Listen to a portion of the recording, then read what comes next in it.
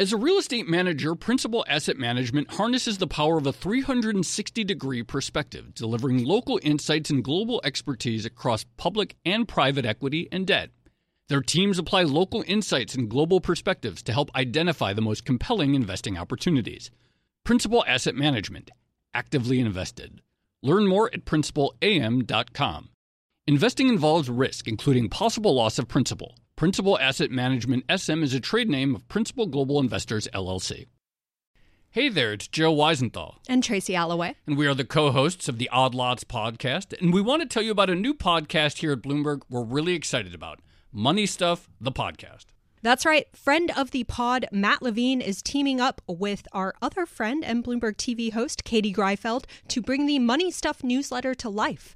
Every Friday, Matt and Katie will dive into all the Wall Street finance and other things that make Matt's newsletter such a hit. You can listen to Money Stuff, the podcast on Apple Podcasts, Spotify, or wherever you get your podcasts.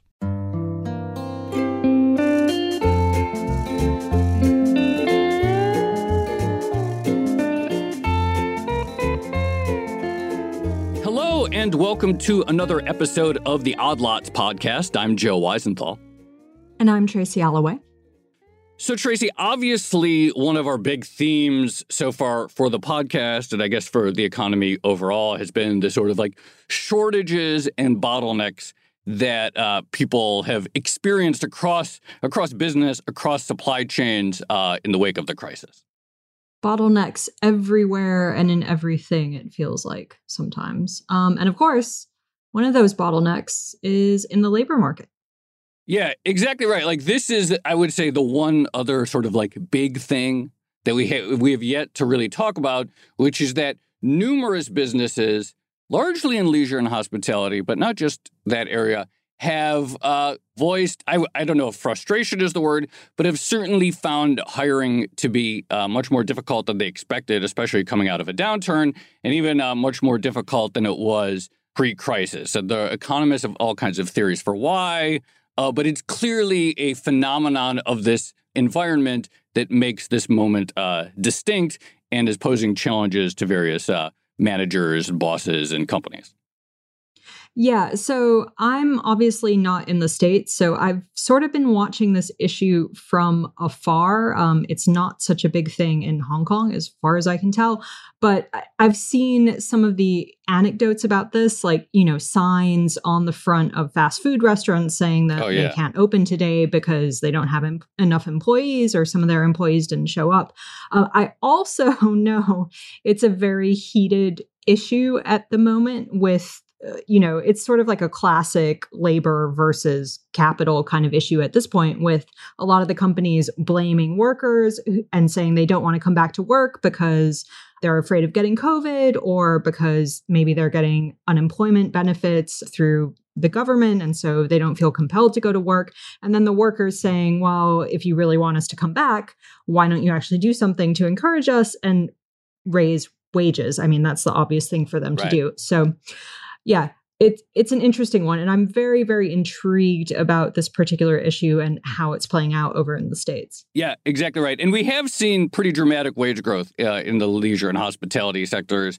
Employers are jacking up wages to bring people back, but it seems like the effect has only been marginal so far. And, we hear from a lot of economists, and they have their charts, and they say, well, here's the effect of UI, and here's the effect of childcare, and so forth. But sometimes it's also really good to actually talk to someone in the hiring process and get away from all of the theory that economists like to talk about. In fact, I think we prefer it here. It's more interesting to talk to people who are involved in shipping or trading lumber or anything than someone with a lot of like charts and theories. We've definitely gone very granular this year. The other thing I was thinking, like, it kind of gets into the overall topic of whether or not behavior has changed after the pandemic. Is this a fundamental shift in how people are approaching work? Like, going forward, are there just going to be fewer people who want to work in hospitality for whatever reason? Or is this actually a temporary bottleneck or supply shortage that is going to eventually work itself out? Yeah. And just to your point, there are like signs everywhere. Like not only does every place up that has a Really? sign, but like you go to a grocery store and it says in advance, like, sorry for the slow service in the line. We're having every Wow. place has a warning about that. It's really wild. Anyway, let's get into it because I'm very excited. We're going to be speaking with someone who's like right in the heart of all this going on. We're going to be speaking with Kurt Alexander. He is the CFO at Omni Hotels, which is a big hotel chain that has about 50 locations in North America, all very high end. And we're going to get into the nitty gritty of hiring and operations at a hotel in this environment. So Kurt, thank you very much for joining us. Hey, good morning, Joe. Thanks for having me. Yeah, thank you so much for coming on. Before we get into the sort of like environment right now, let's say like go back to say August, of 2019 or February 2020 before COVID. Why don't you just sort of like describe a little bit about labor turnover and the sort of like, the labor needs and the general needs of a hotel chain like Omni?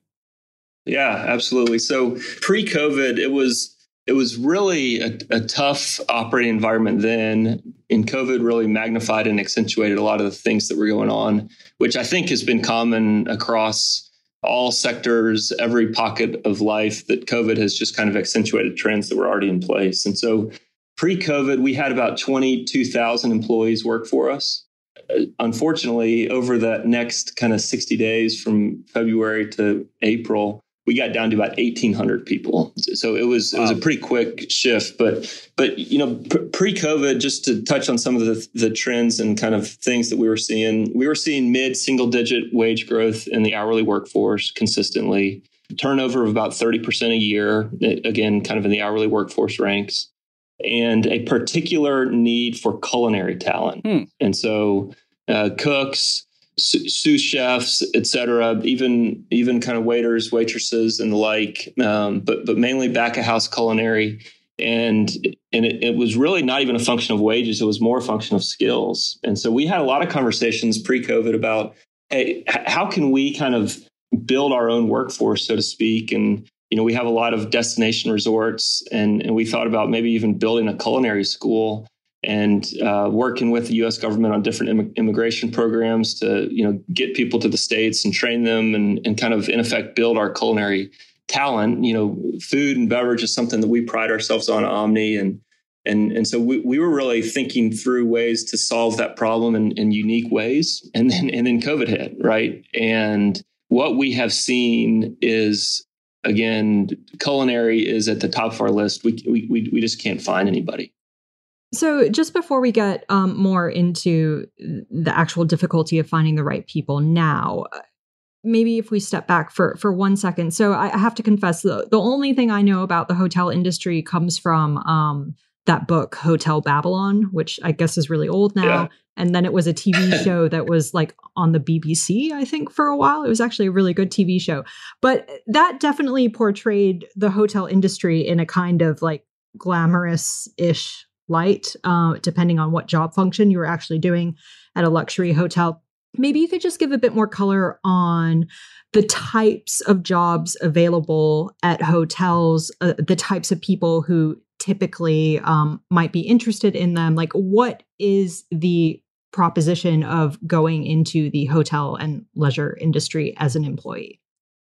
I think that's a really good question, Tracy, and one that probably varies based on the position. I think that at certain kind of higher end management level positions, it is very glamorous, and you're interacting with presidents and movie stars and, kind of living this billionaire lifestyle without being a billionaire. I think that some of the back of the house type labor, more entry level, is just really hard work. And so a steward, for example, is a job we have at every hotel, and they clean all the dishes and they clean all the equipment and make sure that it's ready to go. And so very labor intensive, very manual. Obviously, housekeeping, which I know we'll get into later, is a very, again, labor intensive, just hard job, right? I mean, a lot of our housekeepers are cleaning 12 to 15 rooms a day. And if it's kind of a stayover service, in other words, you're not checking out, but you're just you're kind of in the middle of your stay, will come in and make the bed and give you clean towels, et cetera, et cetera. And so in those cases, sometimes they're doing 20 or more rooms a day, right? So it's a really hard job, and glamorous and kind of posh would not be adjectives to describe it. I like the way you put that, living the billionaire lifestyle temporary. I'd never really thought about or articulated that way, but now that I think about it, I guess that is exactly what's sort of fun about staying in a nice hotel, is just like that brief. It's a very different life. And I think living the brief foray into the billionaire lifestyle is a way to put it. I don't know if I've ever spent a night at an Omni, but I've been to the Omni in Austin. It is a very nice experience. Last question before we move to the more temporary conditions. In normal times, and I guess as the CFO, you're in a good position to talk about this. Can you give us like the cost breakdown, like how much of the a hotel's costs are labor versus other things like property and so forth? Like how much is labor? Yeah, a big piece. So in round numbers, in 2019, we did about $2 billion of revenue, and our labor cost was about $750 million. So, it's kind of like you can do everything right, but if you get the labor part of the equation wrong, you're going to be wrong. And of that $750 million of salaries and wages, it's pretty consistently 80-20 between kind of the management wages and then the hourly workforce. And so rough math is we have $550-600 million of hourly pre-COVID, right, in 2019. And you're right, from my seat, I sit there and say, goodness gracious, 10, 15, 20, 30% hourly wage increases on a $600 million number starts to get the numbers get pretty big pretty quick, but it's not even just the hourly. We're seeing the wage pressure everywhere. So let's talk about the labor shortage then. And one of the things I've been wondering is maybe you could break it down for us by factors driving it, because I was just thinking about your housekeeping example, and I imagine that cleaning probably became even more labor intensive over the past year or so, given concerns over COVID. So I'm curious, how much of the labor shortage is driven by the need for more work versus how much is driven by an actual supply issue? I guess it's classic demand versus supply, right?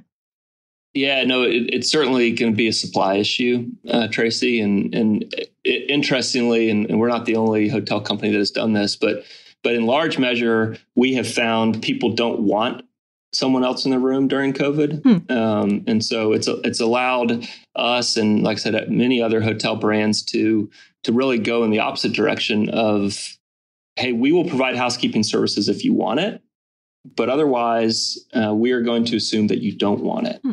And that has been a blessing in some ways, because we have been so short-staffed. But in a lot of our hotels now, over the summer months, we're running rates that are up 20-30% versus 2019. And then you get into kind of the operational value proposition of, what am I really getting for my $500 a night? And for us, we want to be able to differentiate ourselves and give you a great experience. But it's truly a kind of a supply problem. And what we're seeing is, as the demand for labor increases, there's just the supply is not there.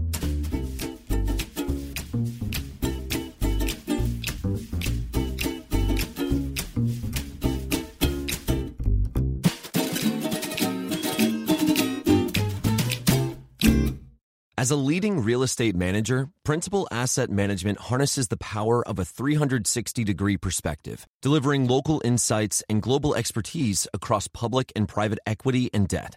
Our experienced teams are uniquely positioned to uncover compelling opportunities in today's market, giving our clients an exclusive advantage. Principal Asset Management actively invested. Learn more at principalam.com. Investing involves risk, including possible loss of principal. Principal Asset Management SM is a trade name of Principal Global Investors, LLC. Can you just talk a little bit about the experience of going from workforce of around 20+ thousand to 1,800? So we had the crisis. We had the acute shock when basically everything shut down. And we know that numerous services-based companies had to dramatically reduce their workforce, and they received, some of them received PPP money, and then the people who got laid off were given expanded unemployment insurance. Can you just talk a little bit about how that worked at Omni? Like, what were the sort of like basics of how government aid and the decision-making worked? And, one thing I'm curious about is like, if you could talk, like, did you keep track of in contact with the workers who left or with the layoffs so that, thinking about reopening, just like talk about like how that whole experience went down? Yeah, I still have nightmares about it, I think. But, it was really tough. And, when it started, we had a lot of conversations around how do we just kind of keep what we have, right? In SARS and some of these other airborne illness shocks, it's been a 90-day short-term deal that bounces back pretty quickly. And, at the time you're sitting there, well, is this going to be a 90-day thing? And if so, we want to hold on to as many of our workers as we can, or is this going to be a year-long thing? And I don't think anybody thought really that in our world, at least, that it was going to still be going on here 18 months later. And so we're sitting there and we're operationally kind of pre-CapEx, pre-debt service. We were losing and kind of burning about $1 million a day, just operationally. As occupancy's dropping. And so then you kind of get into the question of, okay, well, we have this operational cash burn. We have capital commitments that are kind of mid-flight, and we have debt service. And then it becomes a matter of what do we need to do to right size our cost structure? Maybe not to the extreme, but let's make some kind of prudent decisions and, again, try to hold our core together. We tried to take as thoughtful of an approach as we could, right? Obviously, it's kind of a crisis mode and everybody's going 1,000 miles an hour. But we really tried to maintain the leadership ranks at all of our hotels. And after we kind of hit equilibrium, I guess, of saying, okay, we feel like we have right-sized the organization. Then it's, okay, where do we need to add back and what are right decisions? And kind of the magic word at the time, as y'all will remember, was furlough, right? We're not terminating these people. This is just a temporary furlough. And so to answer your question, Joe, yeah, our hotel and our hotels and our hotel teams were keeping in touch with all these employees and still are in many cases. So this is a temporary furlough in nature, and we'd love to bring you back as soon as really the market conditions allow for it. But even then, we made investments to bring back kind of engineers and housekeepers to kind of do what was right for the asset, which and for the business fundamentally, repair all the broken shades and blinds and make sure all the light bulbs are changed and kind of do deep cleanings on all the rooms and, in anticipation of demand coming roaring back. And sadly, in some markets, we did those deep cleanings and the sheets have accumulated dust on them, and we're going to have to do the deep cleaning again because the market is so anemic. But it was a very, very difficult time, and a lot of hard decisions, a lot of hard conversations. I do think that we treat our people better than most. It's always kind of what's the measuring stick, right? In terms of what we kind of paid them on their way out the door for their furloughs. And I think that has helped us bring people back more quickly. And, as a relatively small hotel chain, we say, we can't out Marriott. So what can we do differently? And we always say we can know our people. At Marriott, you're just a number. At Omni, we can know you. We can help you chart a career path. And I think that culture and kind of that family orientation has helped us weather the labor storm. Again, better than most, although we are still being dramatically impacted by it. So can I just ask, can you give us a sort of rough idea of how much of your workforce was furloughed during the worst of COVID? And then I'm just curious if I'm wondering what the conversations were like, when you're telling someone we're not letting you go, we're furloughing you temporarily, and, we hope this passes as quickly as possible, what the response generally is. And then I'm also wondering if what people went away and did for that period of time. Did workers try to get alternate jobs, or did they rely on, the stimulus payments and the extra unemployment insurance? I think the first question was kind of what were the conversations like? And, people always talk about the fog of war. I honestly had several of those conversations, and people are just in shock. The person having the conversations in shock, the person kind of receiving the conversations in shock. At the trough, I guess, or at the peak, whatever you want to say, we had about a 90% reduction in our workforce. So roughly 20,000, 22,000 down to 1,800. We're about 10,000 right now. And so, it's coming back relatively quickly. In terms of what people did, it really varied. Again, we had conversations of, is it better to keep these people on payroll and pay them kind of a minimum wage or whatever their wage is.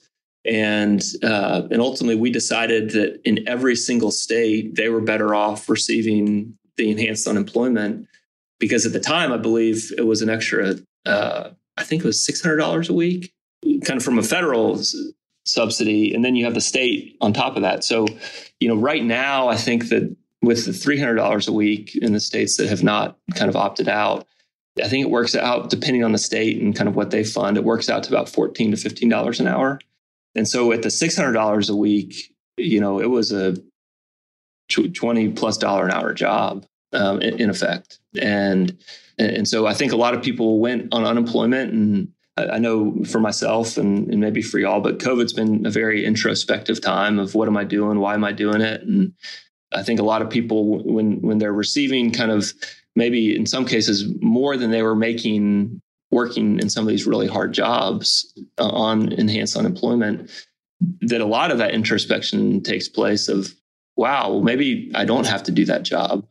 The anecdotes that I've heard and kind of just talking to people is that people enjoy work. There's a dignity in work. And I think we were created to work. And so people, for the most part, have gone out and gotten jobs.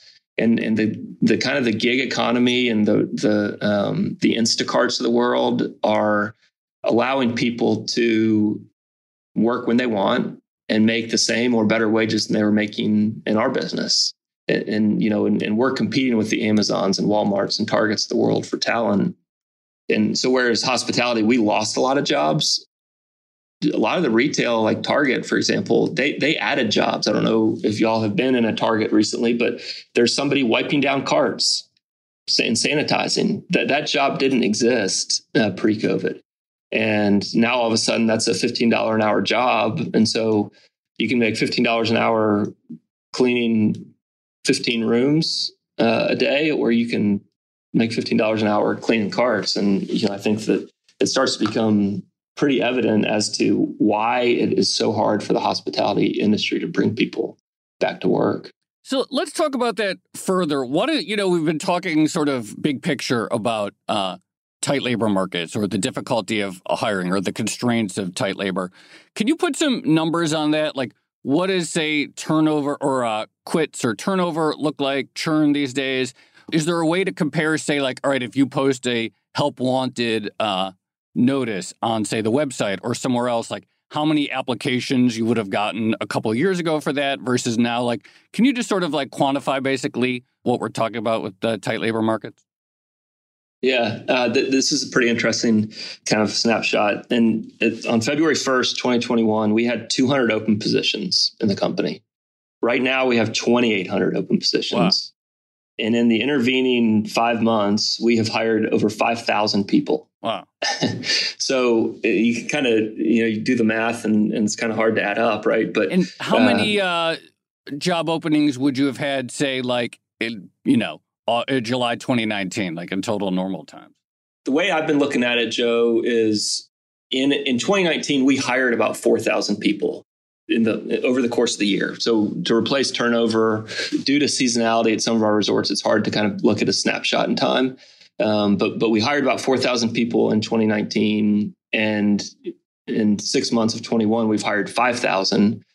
But quits and churn is way up. And at some level, I don't even know how to quantify it, because in some cases, we are hiring people and they show up for a day and then they don't show up again.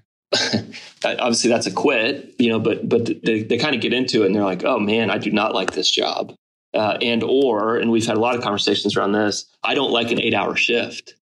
I like the 3 or 4 hour shift. And so we're having a lot of conversations around how can we kind of break that typical 8-hour shift down. And so if you want to work from 8 to 11, we can utilize you. If you want to work from 2 to 5, come on. And so I think the breakdown of this conventional kind of work week is upon us. And Tracy, to your kind of intro question, has behavior changed? In my opinion, that is a secular shift that is here to stay. You kind of put on top of that the gig economy, and with Uber or Instacart, I can get paid the day after I work. And at Omni right now, we have 26 pay periods in a year. And so you're getting paid every other week. And, so kind of this access to your earnings more quickly and work when you want. And I think that is a secular shift that's here to stay. And the one that we as employers really need to be responsive to. Just one other quick anecdote. During COVID, we started these things called virtual job fairs. So what used to happen is we'd have a in-person job fair, and the big meeting room at one of our hotels, we'd kind of reserve it for the day, and flyers and Craigslist and local advertisements and obviously online. And, we're kind of marketing, building up this event, and then people come and they interviewing for a housekeeping job, or if they're interviewing for a front desk job or whatever it is. And they kind of meet the hiring manager and go through the interview process in person. And we started virtual job fairs during COVID. And so that's a Zoom call, and you log in, and we do the same marketing, right? Flyering and Craigslist, et cetera, to kind of gin up interest in this. And sadly, in Austin, we had a job fair where we had 500-ish reservations of people saying they were going to come, and about 75 people showed up. So, you sit there and in the typical kind of pre-COVID times, you'd have 500 people come and maybe hire 200, right? So 40% yield. But when you only have 75 people show up, right? I mean, it starts to become again, that supply problem is more accentuated. So I just want to press you a little bit more on this point, because it's really interesting and I think very important. So you mentioned that you as a company are looking at breaking up shifts. You're holding virtual job fairs. Is there anything else you're doing to entice workers? I mean, the obvious one would be on wages, right? Are you paying more? And then secondly, what has been working for you so far? Where have you seen the most success in terms of getting people back? Yeah. What are we doing? We're trying everything. And I think it's been fun, and it's kind of a real life science lab, right? For us to try things and what is working. And we have been doing things like offering free nights to people if they come work for us. And for our culinary, which I mentioned earlier is a real challenge, we've been buying a set of knives for some of the kind of the kitchen workers who join us. We are certainly paying more. We are offering trainings, and we've had conversations. We've not done anything in this direction yet, but around student loans, is there something we can do to help people with their student loans if they come work for us? And so we're trying a lot of different things. Ultimately, at the end of the day, wages are probably the number one factor. Although I would tell you, and our HR team would certainly tell you, that people want more than just a paycheck. And so what is the employee value proposition that we can offer? And again, it gets back to career path, and we can know you, help you develop, get you where you want to be, help you become, kind of thrive as a person and kind of in a holistic manner. Those are some of the things we're doing. I think that it's been very market dependent as to where it's been easier or harder to get labor. And so, for example, we have a hotel in Hilton Head, and it has been always a notoriously difficult labor market, largely because there's just not a lot of people that live in Hilton Head full time. And so historically, that hotel has relied on J1s and H2Bs, which are work visa programs here in the U.S. And one thing that I've not seen written about, but I think that has really been happening is a lot of the work visas have been kind of held up in the government just due to the vast quantity of them. And so there's kind of a backlog of these visa approvals. And so typically for the summer season in Hilton Head, they'll have, a couple hundred J1, H2B work visa employees show up, and these people come back every summer. And so it's a very kind of normal thing. And this summer, those people have not been cleared through immigration to be able to come here and work. And so, I think that in markets like that, we could offer $50 an hour for some of our open positions. And there's just not even people that are able to take that job. Let me ask you a really simple question. You have 50 locations spread out throughout the U.S. I assume that some are in states that have already ended their enhanced unemployment and some that are continuing. How big this has been a big source of debate, and I feel like you should have some insight into this. How much has it moved the needle in terms of ease of hiring workers in the states where the expanded UI has already gone away? As you guys know, this is the classic debate for the last several months. Why aren't people working? And I will tell you this, and Texas is one of those states, Florida is one of those states that have kind of opted out. And when the news broke that Florida was opting out, our application kind of increased by about 500%. Whoa. The day that the news broke. In other words, the subsidy's still going for several weeks. And so I think it is absolutely a factor that people are not going out looking for jobs because the marginal value of going to work for $15 an hour versus being on enhanced unemployment at $15 an hour, it's a really hard value proposition. That being said, I think that there are a lot of other dynamics that are causing people not to work. I do think that COVID, in hospitality, you are on the front lines interfacing with people that are coming in from around the country, around the world in some cases. And it is a risk-oriented job when it comes to COVID. You read about childcare and kind of difficulties with that. And I think that is becoming less of an issue, although during COVID, it was a very real issue. We are seeing more traction, Joe, in the states that have ended the enhanced unemployment.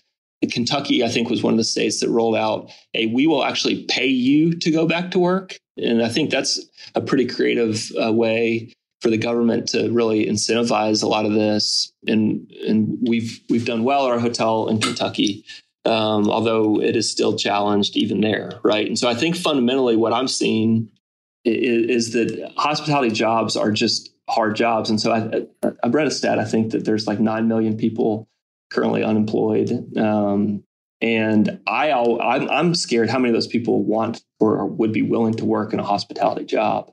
I will actually tip my cap to you, Joe, and to some of your colleagues at Bloomberg. Reading you all and your perspectives on this has informed my decision making on what we're doing with wages. I think if left to my own devices, I might say, well, let's just pay the temp company the $25 an hour that they want, because maybe this is a temporary deal with enhanced unemployment, and come Labor Day, the labor market's going to be awash with people. But we've made the conscious decision that instead of paying the temp agency $25 an hour to kind of have the contract worker, we want to control and in effect have the quality control of employing our own labor. And in some cases, paying $18, $20, $22 an hour for some of these entry-level jobs that may have been at $12, $14, $16 an hour pre-COVID.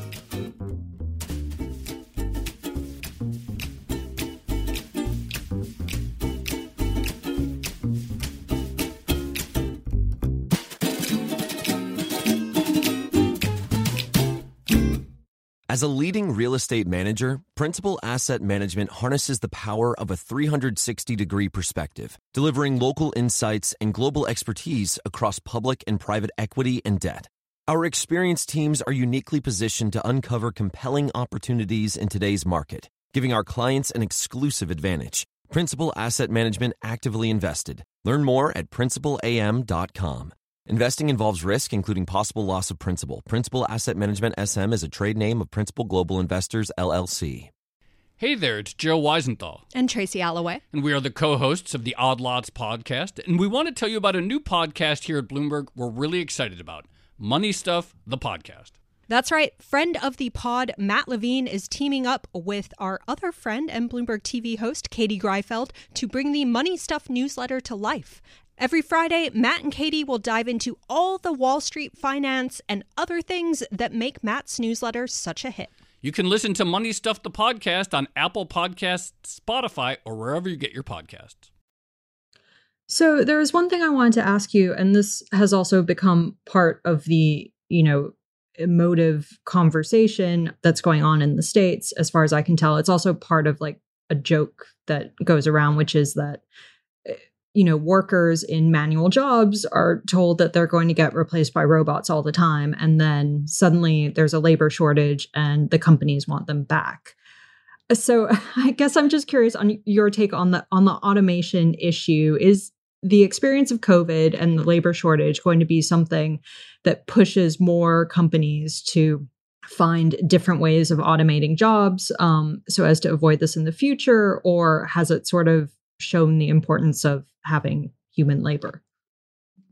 Yeah, wow. For us, we're a people business, and we are always going to be a people business. For us, kind of the human touch and when you check into a hotel and you're greeted by a real person smiling, saying, "Welcome to the Omni," we think that's fundamentally a different experience than a kiosk.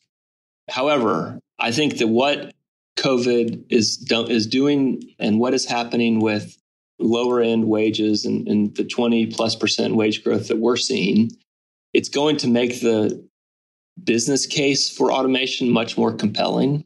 And so if you're paying somebody $12 an hour and you amortize the cost of a bot, for example, at $1.50 or $2 an hour, that's an okay return when you factor in all the programming, development, and everything else, and R&D in effect to make that work.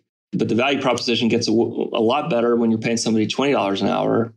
So I think that, yes, it's going to accelerate it, particularly in things like accounting and the back office, whether that's hospitality or auto dealerships, or you guys were talking about some things on Odd Lots that I don't even understand with DeFi and cryptocurrency and the like. But I think that what you're going to see across every industry is kind of more automation and streamlining in the back office, and companies are going to be making different strategic decisions on kind of guest facing as to how they want to position themselves. I'm so glad, Tracy, you asked this, because my head was going in the same direction. And you described it like hotels. Many of these businesses are they're human businesses. And even, for a long time, there is not much productivity growth in a hotel, the same way you might get from, say, manufacturing. But are Omni hotels, in some sense, more productive than they were? How have you learned to make do with resource constraints that you that you didn't have pre-crisis? Yeah, it is incredible how efficient we are right now. And we had a kind of a planning session about a month ago, and we really had to group these efficiencies into sustainable or unsustainable efficiencies. And in many cases, the efficiencies that we're seeing are unsustainable, but in some cases they're not. And so, productivity gains of, like I mentioned earlier, not cleaning someone's room, that's enormous productivity gains. And the question then becomes, well, what does the market start to demand in terms of services? And so we've had conversations around, okay, well, a big word that you'll hear in the hotel industry is cost per occupied room. And it's really just all the direct costs that go into you staying in a room. So obviously you have the cleaning, the cost to clean the room, you have the linen and the cost to launder, you have the shampoo and soaps and everything that people love to take out of the rooms, and they should, right? And kind of these guest supplies that we replenish when a room turns over. And cost per occupied room during COVID, even with all the enhanced safety. So we were wrapping all of our remote controls and giving people sanitizing wipes and masks and everything like that. That only added about 50 cents to our cost per occupied room. And just order of magnitude, on average, our cost per occupied room is maybe $35, kind of fully loaded with utilities and everything. My point is that's not a lot. And we are starting to kind of roll back some of our COVID. We're not wrapping our remote controls in plastic anymore. So we're kind of getting away from that. And so our cost per occupied room is going to drop.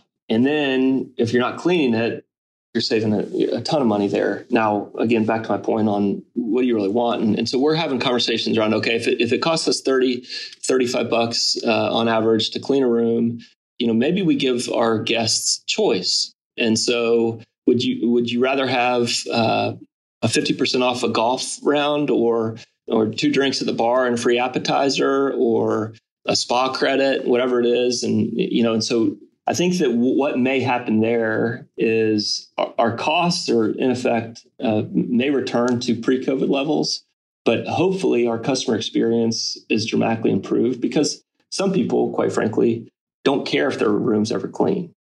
They don't even care if their bed's made, and particularly the younger traveler. And so, but they may be more inclined to say, yeah, if you buy me 2 drinks at the bar and a free appetizer, I would love that. Some of the operational efficiencies will be repurposed in other ways and hopefully other value-added ways. I think some of the efficiencies also, when you think about how we buy, will be maintained, hopefully. Now, offsetting some of the commodity price increases that we've seen, et cetera. But previously, we would buy steak, for example, from 15 different vendors. And each chef in the local market loves that kind of their local beef vendor. And we've really kind of centralized a lot of our procurement and said, okay, well, let's shrink the 15 beef vendors down to 2 or 1. And so kind of our bargaining power with vendors has improved. And I think our pricing's improved. Now, like I said, that's being more than offset in some cases by commodity pricing, which hopefully is kind of short-term in nature. But that's kind of how I see the future of the hotel industry. And I do think that the Marriotts and Hiltons of the world are going to make housekeeping optional. So if you want it, you can pay for it.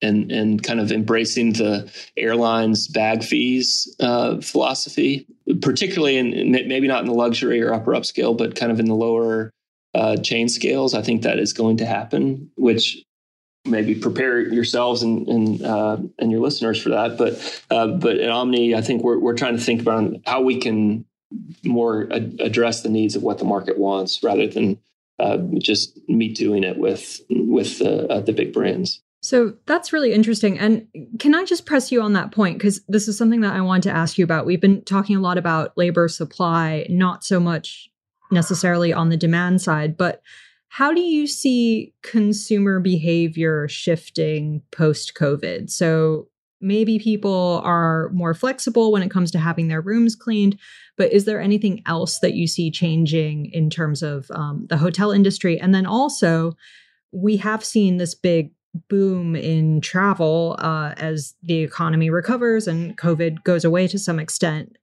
Do you see that? Like, how durable is that? Is that a relatively permanent shift in behavior? Everyone is so scarred from not being able to travel for a year that they're going to do that much, much more going forward? Or is that a temporary phenomenon of people just making up for the last 12 months or so? One of Joe's friends is a guy named Connor Sin, and Connor has been talking about this theme that he predicts of kind of a convergence of business and leisure travel. And so in other words, I've got a business trip to Chicago for work. I'm going to stay the weekend and fly my family in. And so kind of the blurring of the lines between business and leisure. And that is absolutely a trend that we are seeing and we expect to see more so.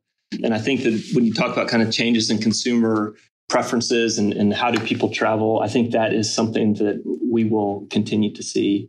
Fortunately for us, the midweek business traveler, kind of the road warrior who's on the road 250 nights a year, that's not a target market for us. And so I don't know that will ever be back to those levels. Maybe with blending in some leisure traveler or kind of the leisure travel on the weekends, maybe it gets close to it. But I think the marginal trip maybe gets done on Zoom. a big piece of our business is group and corporate group. And so, if Bloomberg's having a all hands meeting in California, maybe they'll host it at an Omni, and people are flying in from all over the country to attend this event. I think that a big change that we have seen, which will, I believe, persist probably forever, is a hybrid meeting or a hybrid event. Tracy, whereas maybe you previously would have flown into New York for an event, from Hong Kong, maybe you'll do that once a year, and 3 times a year you'll dial in via Zoom or Microsoft Teams or something like that. It presents unique AV challenges for us as to, okay, you have a speaker on the main stage. How is it a good experience for the online attendee? But I think that is a change in kind of consumer behavior going forward. In terms of the boom in travel, I think that the lack of international options is creating a little bit of a bubble, particularly in the resorts right now. And in many of our resorts, which is about a third of our portfolio, we are seeing average rates of $500-$600 a night, which were previously $350-$400 a night. Big average rates. And I think in the true luxury kind of Ritz-Carlton set, it's not uncommon to see over $1,000 a night. So I think that's a little bit of a bubble that will pass when the world, quote unquote, opens up and people can go back to London without quarantining for 5 days.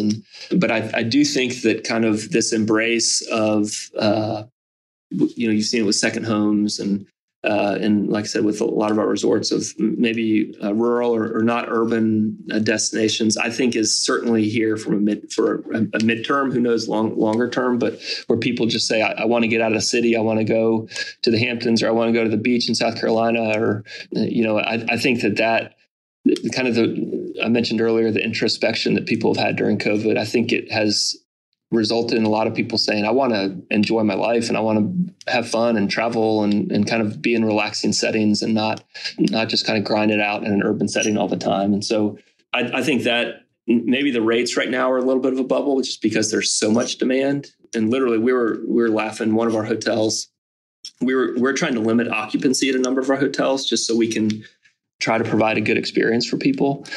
And so what we did originally is we raised the rate to like $999 a night. Just, hey, if somebody wants to pay it, great. But otherwise we're kind of good with the number of rooms we have sold right now. And it was the week before the weekend and that we did this. And literally that day we sold like 15 rooms at $1,000 a night. And so we're kind of shaking our heads, looking at each other, saying there's really almost no price too high at some of these resort destinations.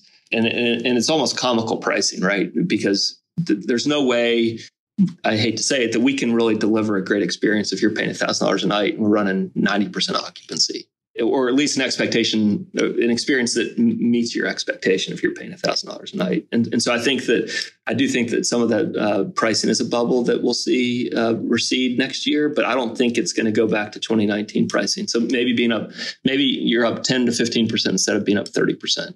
Versus 19. I think this is almost, I think we've touched on almost all the ground. We've been talking for a while. Last thing, I just want to revisit this question, the new nature of travel. I heard the word bleisure once, which is the ugliest word I've ever heard. But, you mentioned business and leisure travel combining. I hope bleisure never becomes a word people use, but I've heard it. Bleisure, blah. I agree. Yeah. Ugh, it's terrible. But, just thinking about so what is it? What can you do? You're cognizant of this phenomenon. We're maybe someone they don't travel as much for work. But when they do, they want to bring their family or make it more of an event. How do you take advantage of that? Or how does sort of the services that the hotel offers or the promotions change in light of this changing behavior? Yeah. So it all gets down to, we call it kind of local programming. If it's getting a local band to play on the weekend, or if it's kind of a family oriented resort, having some sort of family game night or, obstacle course, or, we've had conversations with, I don't know if you all have heard of Dude Perfect, but it's kind of a YouTube phenomenon. You should check it out. But it's all guys who literally try to do fun stunts, and it's throwing basketballs the length of the court and seeing if they can make it, et cetera. And so it's interactive, engaging programming on site at our hotels. And what can you do at an Omni that maybe you couldn't do elsewhere? And can we do a golf clinic? Can we do, have some speaker come in and on mental health or wellness? And at a macro level, if every hotel tried to do something like that, it kind of becomes like if you're an actor right now and Netflix is calling you and Amazon's calling you and Apple TV's calling you, it's kind of, you can name your price. I think it'll be interesting to see. It kind of opens up a new sector of the gig economy for folks to do local programming or local experiences. And if you want a tour of the bourbon distillery, or we want to be able to offer those options to people, if they choose to embrace the leisure. We can't. We got to stop using that word. We're gonna manifest it into it. I regret ever having even mentioned that. Hey, one interesting thing that y'all may enjoy, and Tracy, I enjoyed your trying to ship a teddy bear from Hong Kong episode, but is just kind of supply chain disruption. And when we renovate a hotel, we get a lot of our dressers and kind of bedside tables from Asia, hair dryers, mattresses, you name it. When the ports are backed up in LA, it becomes a operational challenge for us.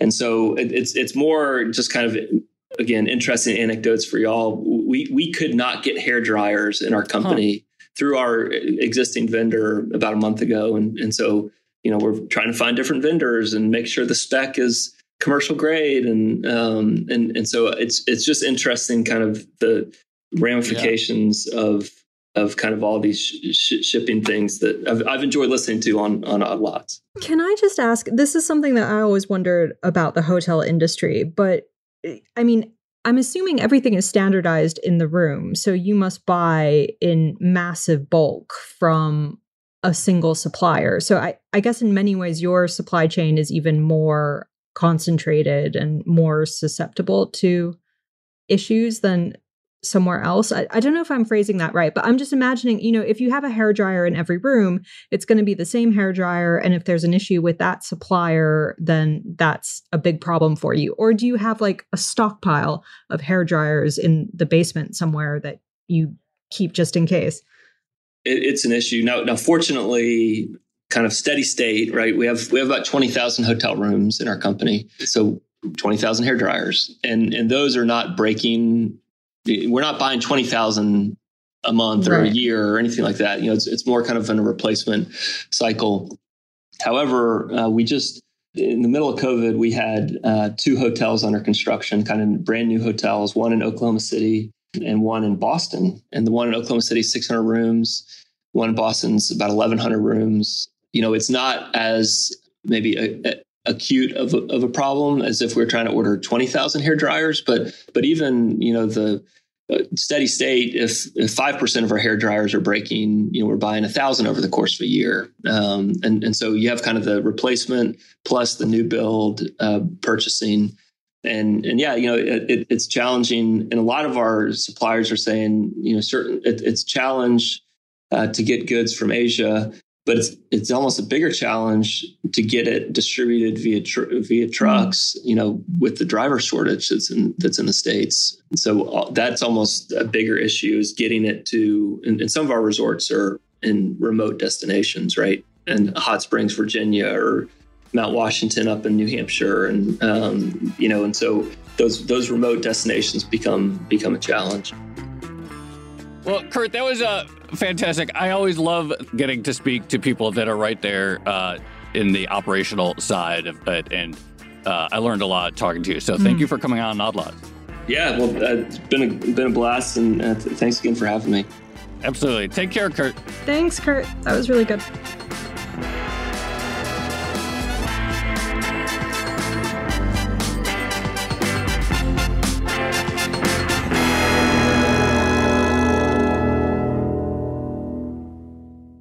Yeah, I think actually these are my favorite episodes. Actually, I like all our episodes equally. They're like our children. But I do think those where you just get really in the weeds, it's like the detail about the hair dryers or the locations of some hotels being harder to get, all those things I just find like super interesting, and like understanding this economy right now, it's kind of like a puzzle, and each new episode like this sort of fills in a few more details. Yeah, well, I find they're sort of like crash courses in individual industries or niches of the economy. And you're sort of learning more about the natural or the usual state of the business by contrasting it with everything that's going wrong at the moment. So I certainly learned a lot from that. I thought some of Kurt's thoughts on things that are permanent shifts in either labor supply or consumer behavior, that was really interesting. Like the idea that going forward, we might all be paying for daily housekeeping service, or the idea that hotels are seriously looking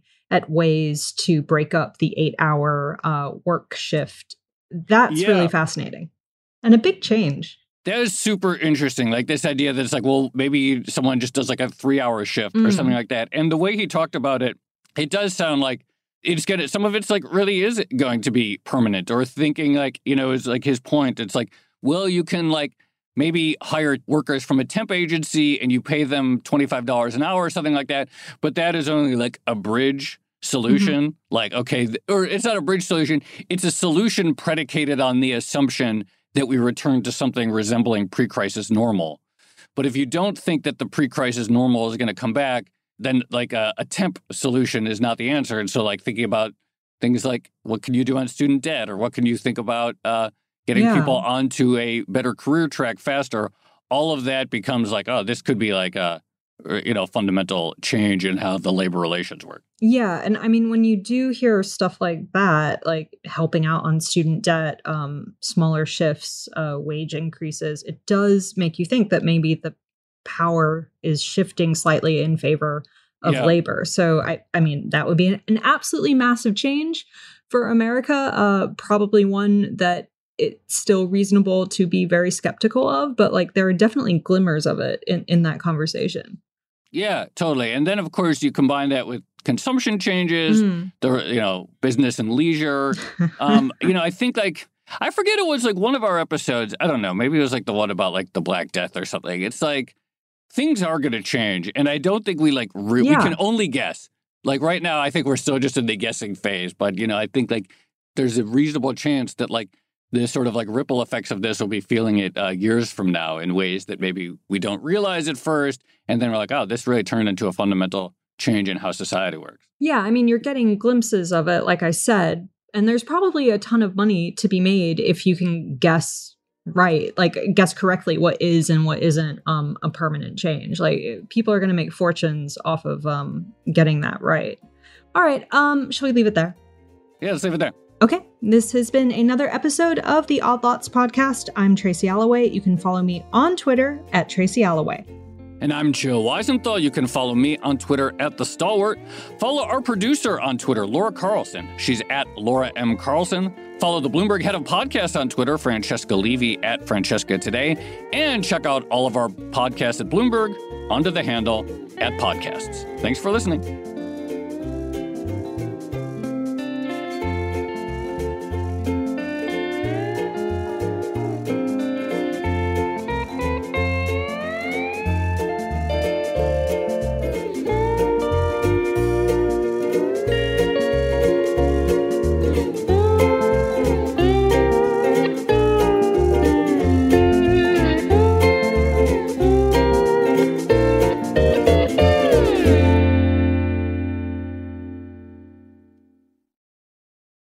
Hey there, it's Joe Weisenthal. And Tracy Alloway. And we are the co-hosts of the Odd Lots podcast. And we want to tell you about a new podcast here at Bloomberg we're really excited about.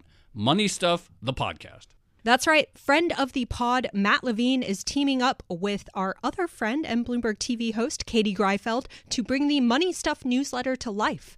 Every Friday, Matt and Katie will dive into all the Wall Street finance and other things that make Matt's newsletter such a hit. You can listen to Money Stuff, the podcast on Apple Podcasts, Spotify, or wherever you get your podcasts.